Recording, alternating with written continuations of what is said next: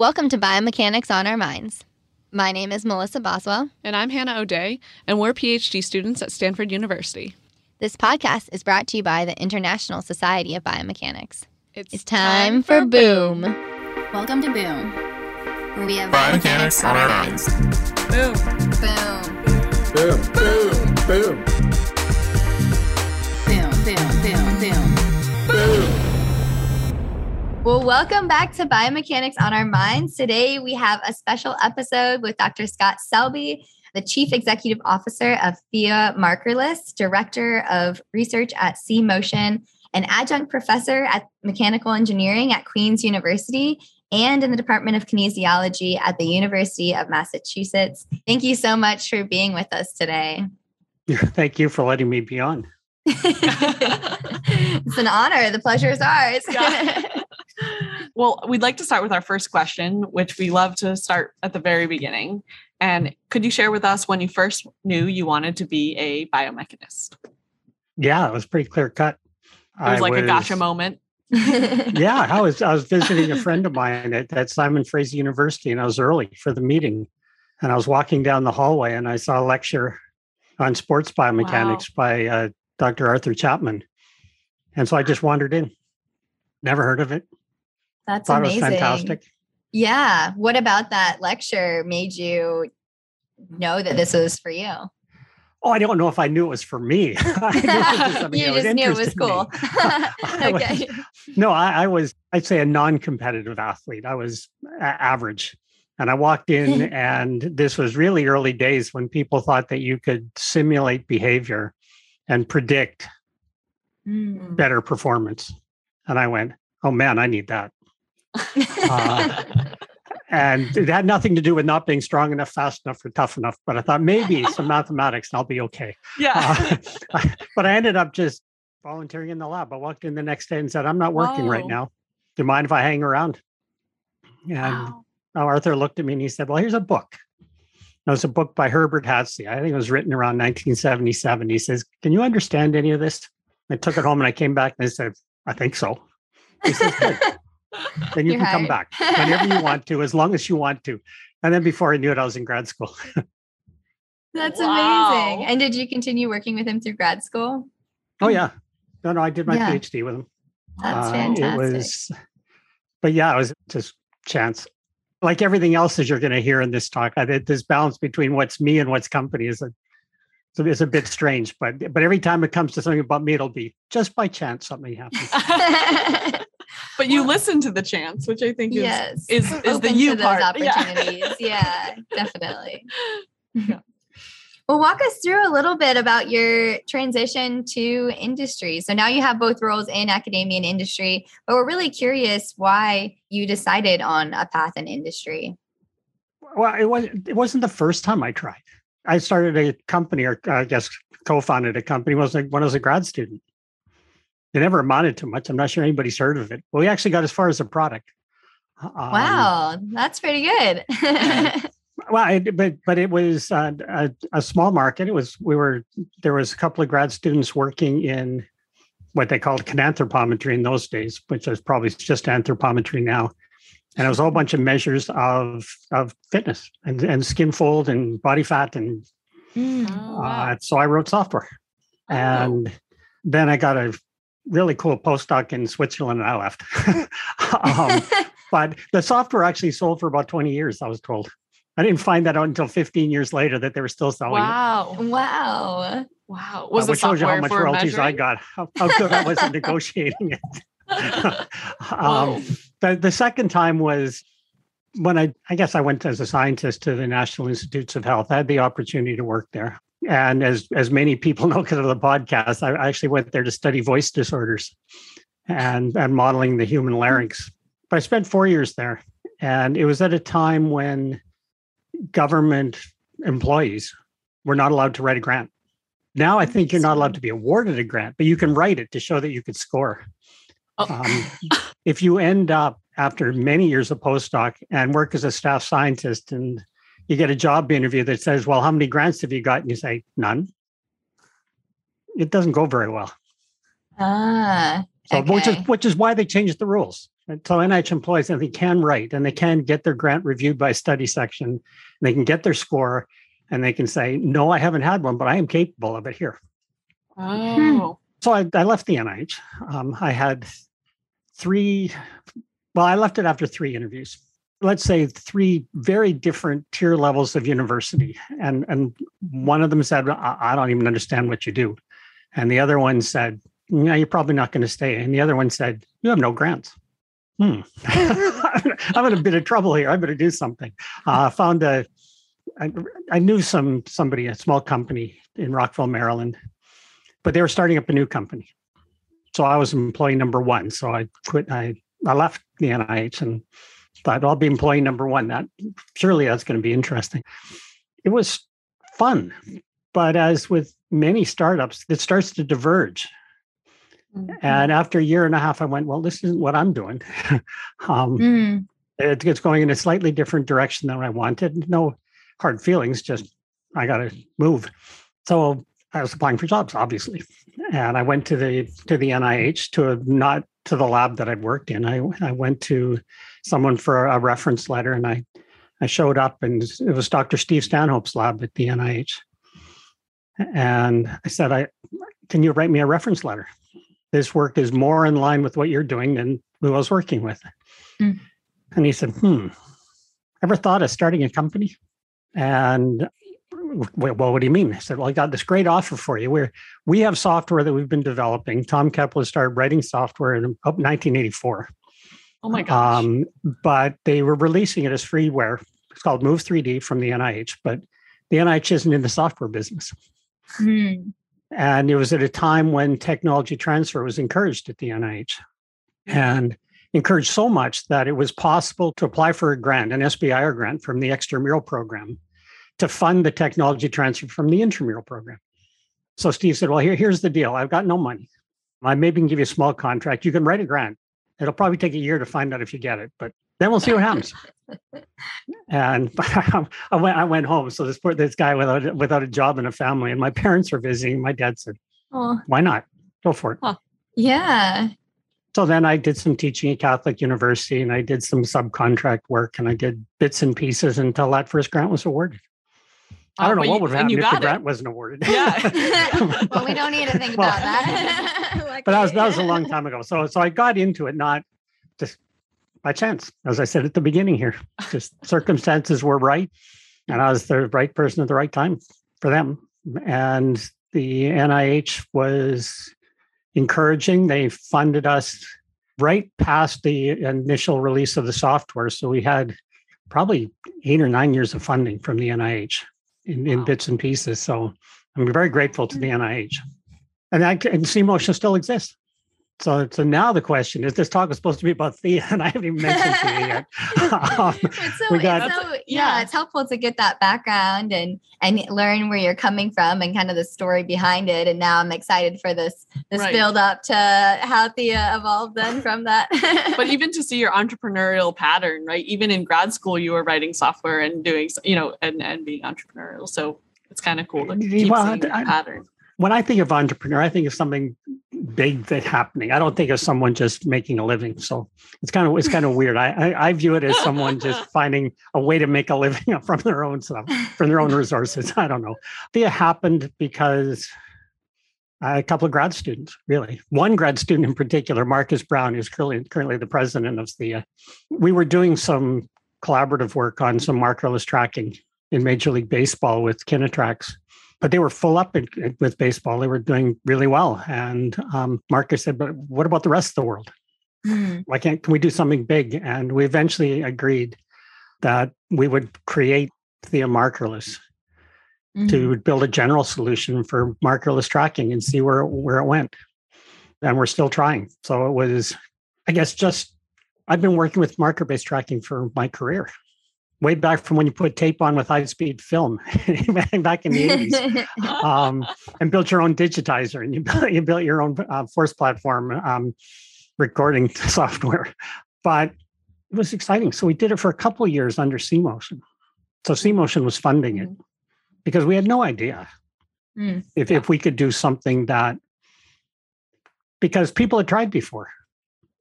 People had tried Markerless before, Mhm. and it never quite fulfilled its promise. And so there's no way to know that they would this time. I ironically, right at kind of the beginning of this, I wrote a textbook chapter with Stephen Kadavin on markerless tracking. And there's not one thing in that whole chapter that we do now. Wow. That's science though, right? Yeah. Yeah, the technology changed so fast. I think everybody knows now, they've heard it, but as soon as there was enough computing power that deep neural networks could actually solve a problem in a reasonable amount of time, they demonstrated that an algorithm could recognize handwriting and license plates on cars and recognize people, not particularly well, but they could recognize features really quite well. Yeah. And then so someone published the obvious. Well, if you can recognize features, you can recognize features on the human body too. Yeah. And do you think that was the biggest barrier to markerless motion capture catching on previously? Or what do you think about this time that really pushed It's it? trying to do something different. And there's still software out there. The early software was all registration based. It was trying to get some silhouette off the body. So you find some way to distinguish the subject from the background from silhouettes. And if you had multiple silhouettes, you could carve out the space. You just say, what could each camera see? And anything that wasn't the body would just kind of peel away as if it was carving.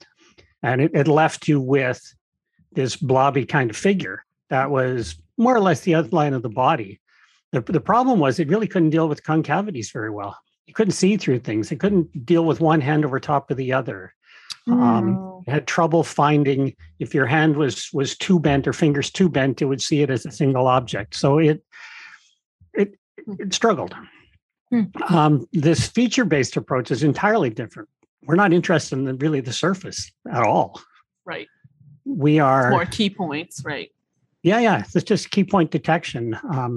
There's some trivial bits to it, and that is if you choose really easy key points like a joint. So you say, I'm going to choose the center of a joint. Right. It doesn't matter what angle you look at a picture of a leg, you know where the center is. So it's pretty straightforward to build up a neural network that can recognize joint centers. But that's not biomechanics. Joint centers aren't biomechanics. Joint centers are connect the dots. Biomechanics is, 6 degrees of freedom. Right. You translate and you rotate. So if you've only got joints, you don't have 3D biomechanics. So how do you get the other features? And then you have to live with the fact that the neural network expects a feature because you're training it. Right. I mean, I think everybody's kind of got this idea that they know that you have to train it. They know that you have to take pictures or videos, and lots and lots of them. Right. And you have to pick out a bunch of features on the body. And once you get past the obvious features, then you're trying to find features on the surface. Not quite random, but features that you can do reliably over and over. We started out thinking it was like markers. Could we just find a virtual marker? So we'd put markers wherever you would normally put markers for tracking. Yeah, that wasn't really particularly good because it wasn't particularly reliable. Right. And so you have to be a little bit more clever. And you get old timers like me going, I know what to do with markers. So let's start with markers. So we'll replace markers virtually. It's not quite that easy. But anyway, so you get markers on the body. And like marker-based tracking, the more markers you have, the more complexities in the model. And so you build up this set by hand annotating images. You build up a set of features and you train a network. And our next release is about, I think it's 81 features because we're still holding some back. Oh, wow. So that means in every image, 81 features have been identified. Wow. And that's enough features to build a model that you can do biomechanics with. Wow. But it's really not like any optimization problem that I grew up with. And when I grew up, every time you added a variable to the optimization, if you add one more variable to the objective function, you run the risk of local minima and you run the risk that it won't solve. Mhm. Yeah. In these neural networks, every time you add a feature, every feature gets better. Yeah. Yeah. There's never a downside. Yeah. Every time you add a feature, it gets better. Every time you add a new image of a new person in a new pose, Mhm. every feature gets better. Right. Right. It learns more. Yeah. And that's just such a foreign concept to me. How can you make the problem more complex, but then have it easier to solve Yeah. in principle? It's a So good I'll get to question. some of the I'll get to some of the buts a little later. Yeah. But I should move on. You're going to start cutting all of this. No. I think No, it's super really interesting. And like it's important to go sort of, and I think a lot of our audience loves to think about things at this level. But I think just to like bring it back and kind of pull all together all the things that we've talked about, maybe it'd be cool to talk about, what the bread and butter of Theia markerless motion capture is, right? It's like software to do markerless motion capture, but under that hood is this neural network that you're talking about and this training data that you have curated. So what's the what is Theia? the secret? There's not really a exactly. secret. What is it holding it all what is it together? that makes it special? Exactly. What is it that makes it special? Just the sheer volume of data. Mm. Just the sheer volume. And you've collected that as a company on your own. We have, well, and a lot of it's, some of it's available publicly, only it's the images that are interest us. Well, because some of the data sets are available. And we just don't use any of the features that they provide. We redid them all. But we have more than 500,000 different people that have been annotated. Wow. It's not a little bit. Yeah. It's not a little bit. 500,000 people. Wow. And are there people in all different settings and places, and then you're getting these videos, and then as a company annotating them, using that data then to train. Yeah, and mostly it's pictures. So there's two parts to it. I mean, the pictures is where it started, because that's how everybody else did it. Using 3D data. Well, you had to get. So you had 3D data. So you had to use all these 2D pictures so you could get some 3D pose. Yeah. And now you can use 3D pose Gotcha. as an additional training part of it. And it's sort of obvious, but not really. The quality assurance. So you ask a later question. I'm going to bring it in now because now's the right time. Failure. Yeah. You asked about, but I'm going to take it as failure as a company, not so much failure as me. A failure that we resolved. But new data was important. We just weren't careful enough about the quality assurance because we really wanted to know if we could get to the 3D pose. So we were so intent on getting to the 3D pose that we rushed. So the first 130,000 images were just, let's get this done. We got to have it done, or we're not going to find 3D pose. Yeah. But quality assurance is really hard. Yeah. Especially with everybody's. Well, it's one of the big data. criticisms. If people annotated manually, and that's the source of your data set, how could it possibly be reliable? Right. Your network is only as good as the data you're training on, right? Right. Yeah. So the quality assurance process had to get a lot more complicated. Interesting. And so all that original data, that rush to see where we were going, we had to throw away. Wow. I mean, throw away, redo. Yeah. Quite the same as but all that away. work, there was work. Data. But you can still use it to say, well, where could we have gone wrong? What is it that went wrong? Why would we throw it away? What were we missing here? What part of the quality assurance wasn't good enough? Yeah. And so the process now takes a little bit longer to annotate, but we don't throw away data so much anymore. And we have as many as 11 people annotating at any one time. Wow. So it's a huge commitment. And when I say 11 people, it's 11 people 40 hours a week. Wow. That's a huge commitment to data. Yeah. And we're now 4 years into this data collection. So it's not going to, I mean, someone else can do it too, but it's going to take time. Because a few things that have jumped out, synthetic data is not all that useful for real scenes.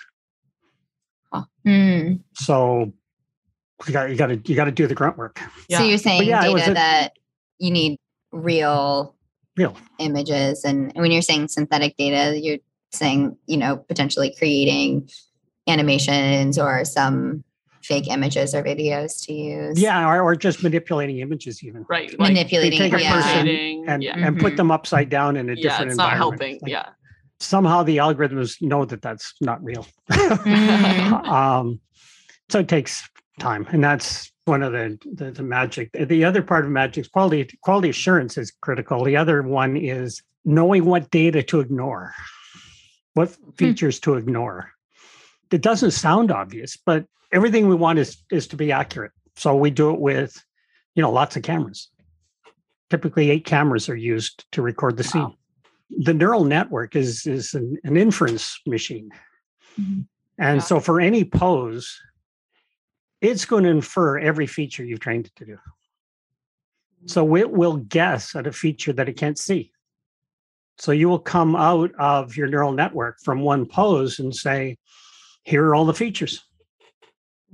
And some of them are unreliable. And if they're really unreliable, fine. You can ignore it, because when you infer something in statistics, there's a number. You got a number saying, how much do I believe this location? If even the algorithm doesn't believe it, you don't want it. But what if the algorithm's lukewarm on it? And you have 8 cameras and 3 or 4 of them have really good views of the scene. And the other 4 don't. Well, if you tried to figure out which cameras had the best view of it, you'd be an old-time biomechanist like me, and you'd have really, really slow algorithms that go around saying, where could the person be and what can I see? Yeah. That won't take forever. So you have to find clever ways. And the problem is, as the network gets better, even the bad solutions are getting pretty good. Yeah. So with every improvement in the algorithm, it gets harder to know which data to ignore. It's really a challenging problem to say, for an algorithm to say, I really, really like that, and I really, really don't like that. And these ones here, I'm lukewarm about, but I'm pretty sure I want to ignore them. And so when you get past the simple part of the neural network, which is find a feature, to do I believe that feature? And so it's just experience, more and more experience. And you keep looking at it and you go, surely the camera knows it can't see that. Surely it knows. Because these things seem to know everything, but they don't.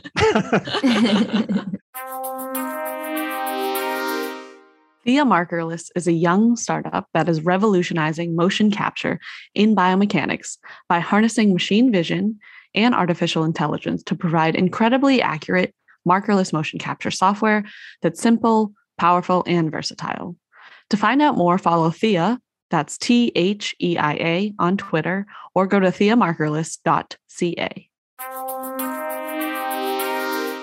We ask ourselves very often in validating any kind of tool, like, what is good enough? And how do you decide what's good enough? Like you've got years of experience in trying to figure out what is good enough. So we're just wondering what that process is. No, I want like to just crawl under the table right now. This is a minefield. It seems obvious for some of the things where, like, okay, well, that's clearly not a joint, or that's not the key point we were going for. Those things seem unacceptable. But then how do you said, like, kind of those closer, more ambiguous examples. Good enough is a really wishy-washy answer. Good enough is based on the question you're asking and your intent.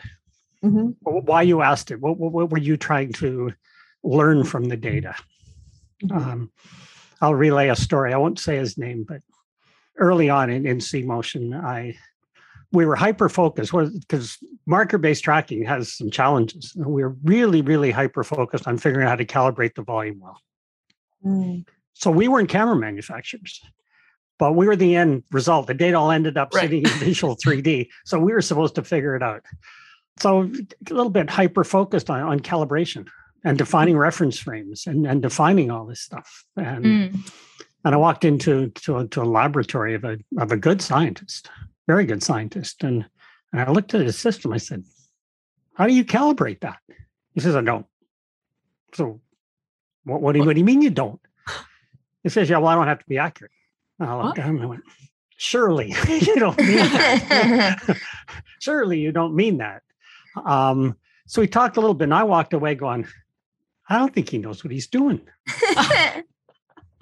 That seems fair. I didn't say anything. And then a couple of days later, we were sitting at the student pub on campus, and he comes up to me and he said, you did forget to ask me a question, didn't you? And I said, I don't know. He said, you didn't even ask me what my question was. And I went, oh. He said, my experimental protocol only needed to know if the finger went left or right. Oh. Didn't need to know how far. It didn't need to know from where to where. It only needed to know left or right. So tell me how calibrating would change the answer for me. So it's all in the question you're asking. And in biomechanics now, there are tools to measure the movement of bones fairly accurately. They're not that common. You can use biplane video radiography. Yep. So C-Motion has a product that we call dynamic stereo X-ray that can track a bone in 3D given video radiography data. Right. And the gold standard for that was implanting beads into the bone and then doing the registration algorithms used. X-rays only have 2 cameras, so it's a slightly different markerless. And comparing to bead tracking. Now, beads don't move in the bones. Beads don't move 10 years later in the bones. So if someone has beads implanted, and we have had subjects come in, wow. One in particular had beads implanted 10 years ago. They're still there. Wow. They don't bother them. They just sit on the bone. So there's no soft tissue artifact. There's nothing Guarantee moving. that one. Yeah. So that was the comparison for X-ray. And when you look at it, and I can show you charts and stuff, but it's kind of a millimeter in accuracy and far less than a millimeter repeatability. We think it measures a bone. If you can measure to a millimeter, you can talk about the excursion of cartilage, or you can talk about moment arms, because they're all considerably bigger than a millimeter. And so you have enough accuracy to answer those questions. Now, the volume of a biplanar video radiography system is the size of a basketball. Right. So you Not can much. do it. Yeah. Motion capture. You can do a joint. And sometimes the other leg gets in the way if it's actually walking data. So it's, while accurate, it's just a little tiny snapshot of the whole body and what's going on. But still, there were some things we learned. How do companies progress? You asked me about established companies. I know nothing about other established companies. I know something about C-Motion, though. Established companies constantly have to look for something new, but it tends to be just a little bit new. Right. Not dramatically different, just a little bit new.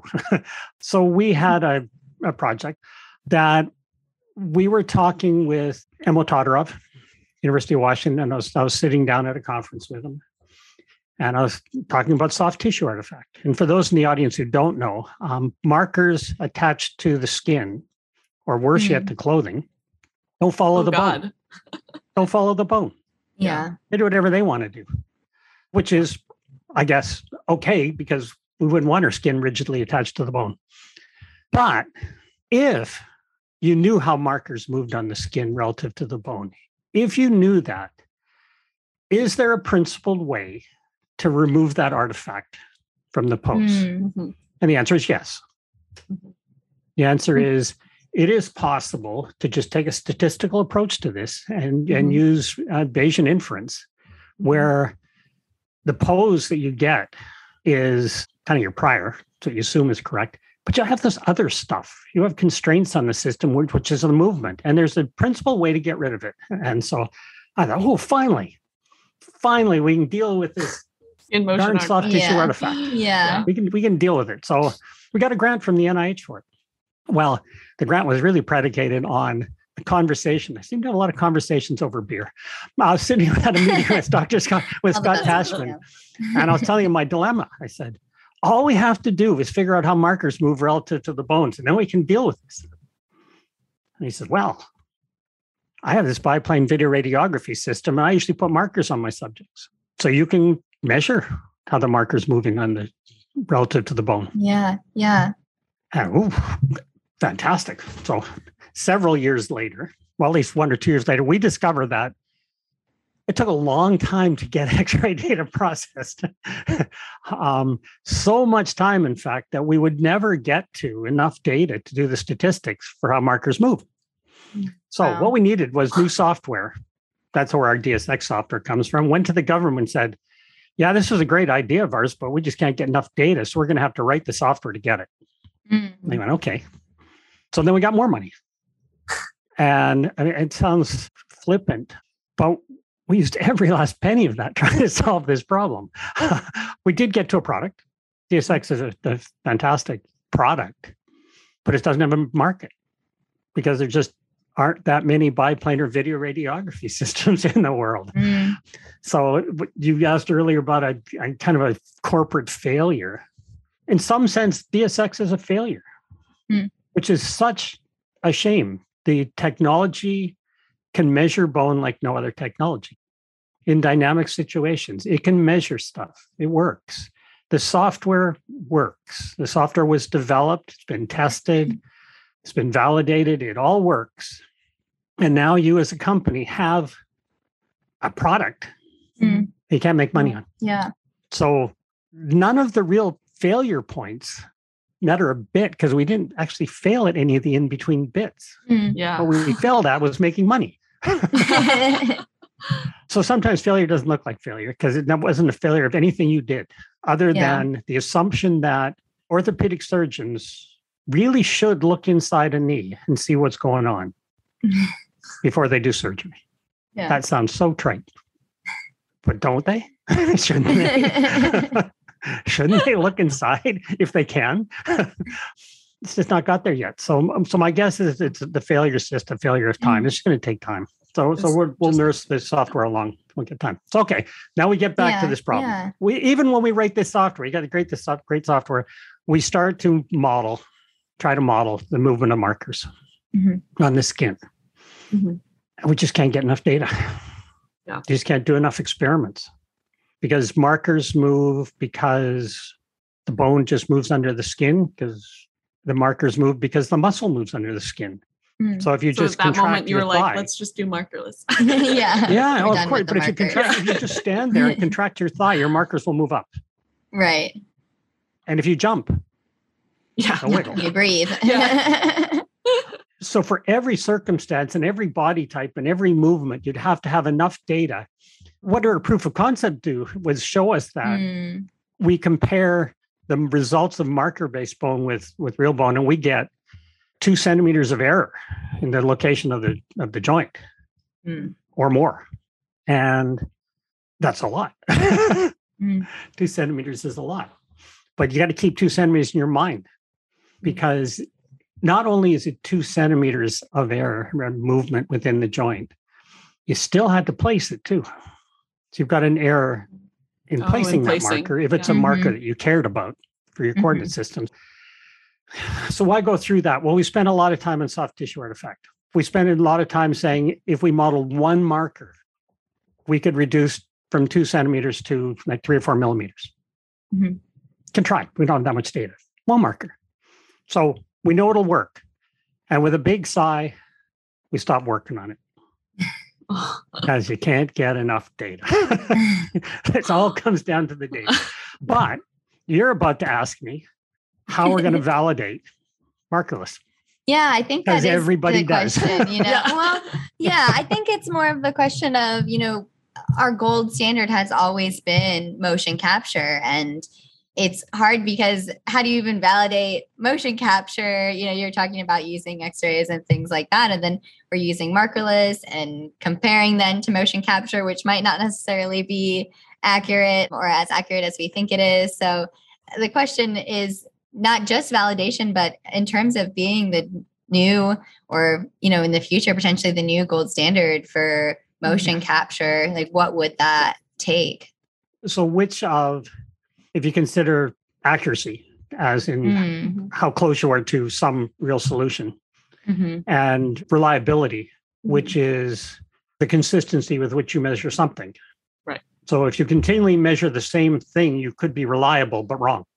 Right. With Markerless, we're really relying on reliability. So we can do a test against marker-based. And I was involved with some studies here at Queen's University. And we made a mistake. Let's go back to a new mistake. We thought you could do an experiment and put markers on and track Markerless 2 with the markers on and just compare them. The experiment, though, is set up biased towards marker-based. It's whatever experimental setup you had that your marker-based system works with. And the lighting you have and the volume that you have is the one you got to use. And we thought, that's fine. And then you do this test and you have two systems that have their own internal reference frames. Even intending to be the same anatomical planes, how could they possibly be the same? So do you force both data sets to have the same reference frame? Well, I went back and forth over that for months and thought, well, which one would I pick? In the end, I couldn't decide which one to pick. And I went, maybe we'll just let the systems decide. And if the errors are small, we won't worry about it. So that's what we did. We didn't force them to have the same reference frame. Now, it takes a long time to do a marker-based experiment. Yeah. But we know that it's not particularly reliable across sessions. So it really was not useful to do only one study. We should have done 3 different sessions across different weeks, possibly different people putting markers on, to get the actual variability in the marker-based data and say, does Markerless fall within all of that? Right. Well, and I think that's when strength of right? Like Markerless, even if it is wrong, it's hopefully going to be wrong in the same way. Well, and that's what we're counting on. Necessarily people. And that's measurable. That is absolutely measurable. Exactly. You can bring them back 3 times and look at it. And that study was done. But it's also possible because of the amount of data collection. So we still work with the people at Queen's, and they needed some data for some statistics. It's part of a grant that we're an industrial partner on. So they went out last week. It was a little bit cold, so they didn't want to have too many data collections. Those are long ones. Yeah. So they had 3 2-hour sessions. Took the cameras out, set them up, recorded. And that 3 sessions, so 6 hours of data collection, 105 subjects without trying. Just the students walking down the street. Some of them carrying their backpacks. As they tell me, one woman wanted to eat her hot dog while she walked through. She didn't have a lot of time. They got 105 subjects. Some in long coats, some in short coats. And not only that, they collected all last week, it's analyzed. Wow. So you can ask different questions. We can ask questions about reliability with Markerless. Yeah. And look how quickly you can do an experiment. Yeah, exactly. Yeah. Wow. We're starting to run out of time here, but in a sentence or two, what has been like the most exciting or I think like most surprising thing that you've been able to capture with Markerless motion capture? Has anyone used it in a way that you weren't expecting? Not really, but I'll qualify that. And well, not really, because the market that we initially entered was the market I already knew. So I know what people can do with markers. So nobody's come up yet with something that was, never thought of that. However, there are some things that are very cool. So there's a woman on a trampoline we put out on social media. You can't see in the podcast, but you can go look at our page, either Twitter or LinkedIn. We were able to capture someone on a trampoline. Wow. And awesome. You can't do that with markers because they land on them. The markers fly everywhere. Oh. So you can't really do a marker-based approach and do this. So it's just something that can't be done. But what's exciting is you can collect data and while hopefully minimizing this, I think it's called the Hawthorne effect, that you're affected by the fact that they're collecting data on you. You could collect patients in the hallway going to the doctor. Yeah. When they don't know that they're being tracked. They'll know they'll be tracked in the hospital that day. They just don't know what's going to be when they're walking to when the they're lab, in the hallway. when they're in the lab. Right. You can track the other team in sports. You can't put a marker on the opposing team. They're not going to let you. They can't stop you with video. So you get a full context for all of the data you're collecting. So the surprising bit to me is how hard it is to get video images that are really good. That's been the most surprising. Not the movements. It's really, really hard to get good video images of a big volume. Mm-hmm. When we started this, I didn't think video was going to be the real problem. Video is the hardest part. Wow. And so we're learning. Wow. But surprising, what are people going to do with it? I don't know. Because sports wants it. They don't know what to do with it either. Yeah. They're all trying to determine. Because if you're in professional sports, what you really want to do is win a game. Right. That is your optimum. Not anything else we can do with the biomechanics. You want to win a game. So how does this win you games is unknown right now. There are hints, of course, but most people won't tell you what they are. I think it's hard to ask a scientific question, certainly a clinical question, that probably doesn't require thousands of subjects. Yeah. If you're trying to study injury, one of the big problems statistically, and don't quote me on it, if you have a really, really big population of people that didn't get hurt and a teeny tiny population of people who did, the statistics in comparing them aren't actually that good.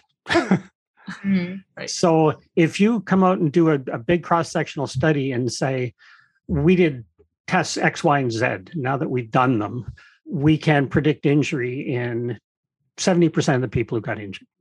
And there's nothing wrong with the statistics, but they're group statistics. So an individual, one person walks into your room, your 17-year-old daughter, you guys don't have one, but walks in the room and is she susceptible to injury? And if you do one snapshot, one set of tests, that's 60 to 70%. You don't know anything. Right. You don't know anything until you've measured her in different contexts many times over. So what Markerless allows you to do is test the whole soccer team every week. Yeah. Non-invasively. Yeah. Non-invasively on the practice field. Exactly. So just during one of their drills, you capture their drills. And it means you can build up enough of a data set that you might actually be able to predict. That's exciting. Yeah, that is really exciting. Yeah, we've really enjoyed learning about the opportunities in markerless motion capture from you. And it's really exciting, I think, to see some of these visions become a reality with VIA and from the amazing data set that you're collecting and being able to annotate that and to the models that you're creating and these new applications. And I think being able to use biomechanics to inform the health of people and injury risk of people is really exciting for the field. So we're really grateful for you for sharing all of that with us and for being on the show. And we're looking forward to seeing what's next from VIA. Just to let people know, resistance to change is different with age. So VIA has sold, I think, 80 systems to research labs this year. Wow. The mean age of our customers is 38. Wow. So Markerless is going to encourage people to ask different kinds of questions, and the kinds of people most likely to change their research questions are the people just developing the research question for the first time. Right. Yeah. I was actually going to note that and how over your career, like you've seen such a growth and change, and it's really cool. I think for us as young investigators, like thinking about, I think sometimes we take for granted, or I take for granted, the place where I'm at in history, and like seeing this vision and the technology that can actually allow that vision to become a reality that you've outlined is actually incredible and kind of wakes me up again. And it inspires me to like rethink my own research questions. So I totally see what you're saying. It's really neat. And the very last thing about Thea, and everybody knows it, the core people at Thea are all younger than two of my kids. So some days it's exhausting. That's funny. Yeah. And if people wanted to learn more about Thea, what's the best way to do that?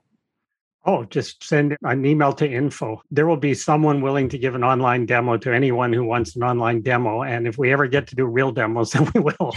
But right now, anybody who wants an online demo can have one. Yeah, Hannah and I had an online demo with our lab, and that was really exciting and cool. So we'll encourage others, if they're interested, to definitely reach out to get a demo of what Theo can do. It's really exciting. And it was surprising to me. I think I've used a lot of different algorithms for doing markerless motion capture and have been limited, I think, in the types of movements that can actually predict on. And with you, I was pleasantly surprised at how good it works. And it's really exciting. Thank you.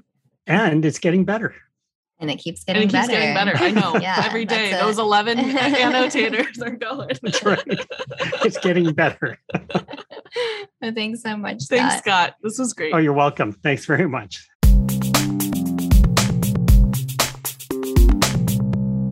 Thanks again to Thea Markerless for sponsoring this episode. Make sure to connect with Biomechanics on Our Minds by following us on Twitter, Instagram, Facebook, and LinkedIn at BiomechanicsOOM. You can also check out our website and shop at biomechanicsonourminds.com. Thank you so much for listening. And if you like Boom and find value in it, make sure to share Boom with a friend or colleague or someone else that you think would enjoy it.